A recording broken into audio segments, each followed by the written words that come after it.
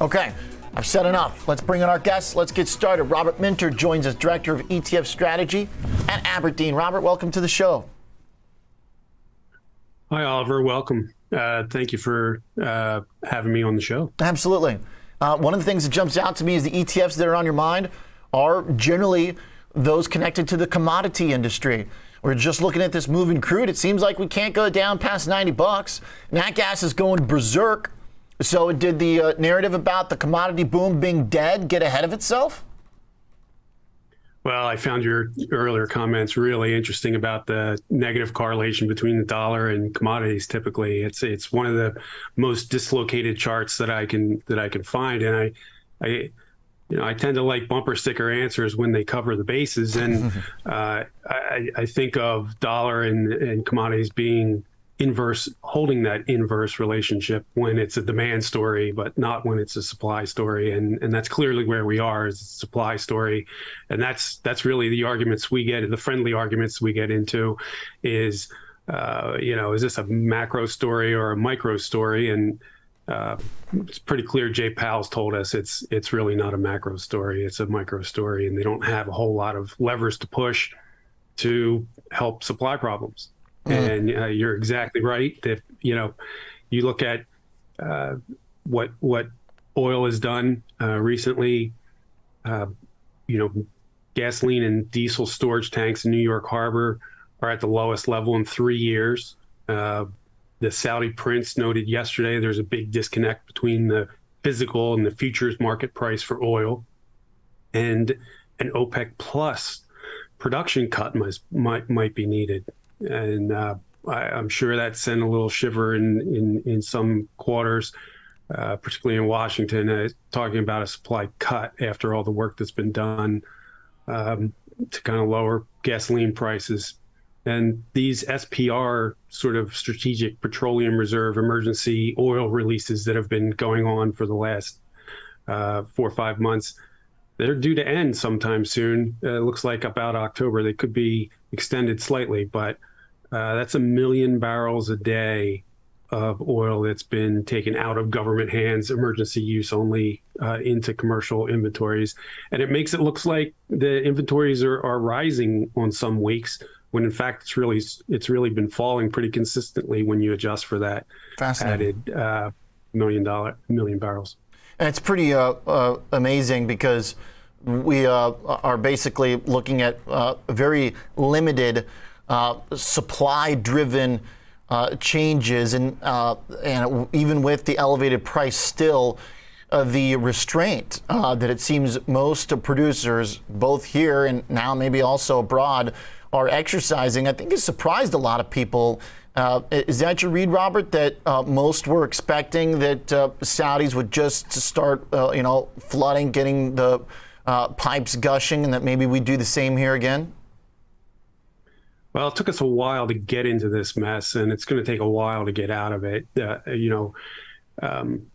Every year there's a natural attrition rate of supply, and it's 4 to 6% across the global sort of oil fields that supply the market. So you need about $500 billion of capex every single year to replace that 4 to 6%, not to grow output, but just to replace it, to maintain it. And over the last 3 or 4 years, we've been investing capex globally at about half that rate. So we've been digging this hole for several years.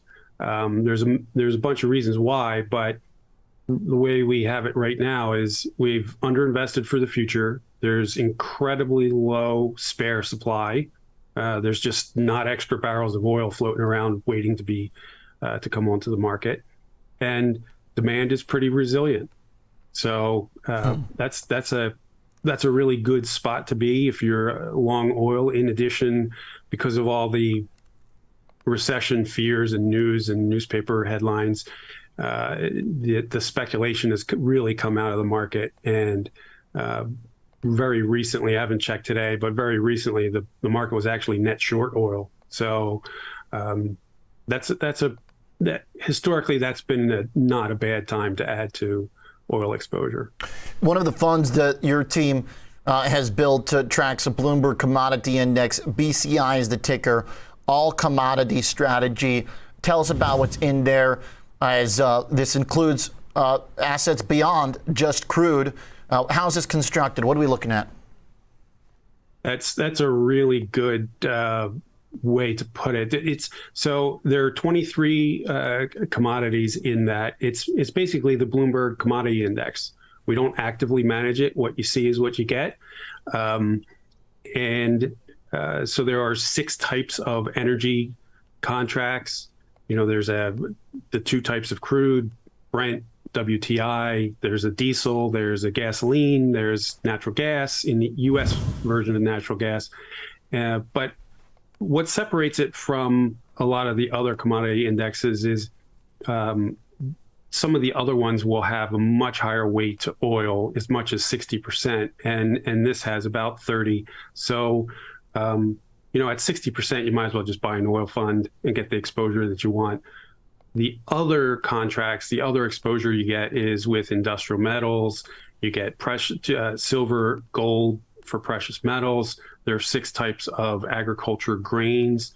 There are 3 types of soft agriculture contracts, and there are 2 livestock contracts. So it gives you a little closer to the actual consumption level of the economy, so you can get some multiple benefits. The 2 sectors that we really like, that we think are interesting right now, are the energy sector and the industrial metal sector. What's interesting about that part, and I'm glad you go there, because we've been watching the struggle for some of the metals to take part in really any environment. Gold seemingly falls short every time it makes a move higher. And then when stocks are down, it's been a flip, basically, of a coin any given day. Not very reliable, and generally kind of drifts down. During some of our big stock sell-offs, there was a bit of a bounce in gold, but it doesn't really seem to last. Silver, despite its industrial connections, similar, near the lows again. What do you make of what's happening in that part of the commodity complex? Precious metals really interesting. I think the narrative is now out of the market that some of the cryptocurrencies are digital gold. It's more like when you look at the correlations, it's a lot closer to a small cap tech company. Sure. For most crypto.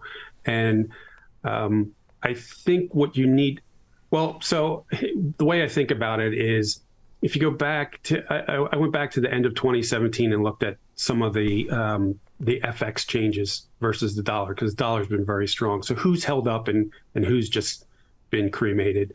And 2 of the currencies that really held up very, very well are the Chinese currency and the Russian currency. And there's pretty good reason for that. Since 2009, both countries individually have purchased more than 50 million ounces of gold, and they've effectively hardened their currency. They've lowered the amount of exposure to the dollar in their reserve basket, and that has served them very well. They also are commodity producers, which has helped, but like we were talking earlier, that really hasn't helped everyone the same. And so we think that gold hasn't been taught in economics classes for since before the 1970s. So there really aren't there aren't many people walking around that understand that it's really M0. It's the base of most of the Federal Reserve currency and other central bank currencies. So it is far less volatile than a cryptocurrency. It does diversify. It is not going to shoot the lights out in most situations, and in most situations, it is going to provide a downside. We saw a lot of interest from people that were looking for higher rates and didn't want to take on the duration risk of, like an aggregate type fixed income index. That were interested in gold as a sort of, I hate to say cash surrogate, because we all understand it's Sure. not, but something that's lower volatility. to kind of wait out some of these indecisive points. I like the point is it being maybe an alternative to just not having money at work, to cash on the side where you're not expecting it to hit a home run, but maybe if things do get ugly again, it doesn't do as bad as the sell-off in bonds or the sell-off in stocks. Robert, thanks for your perspective. A great conversation for us to kick off the show here as commodities remain a really important focus. Appreciate it. Thank you. Sure thing. Robert Minter, Director of ETF Strategy at Aberdeen.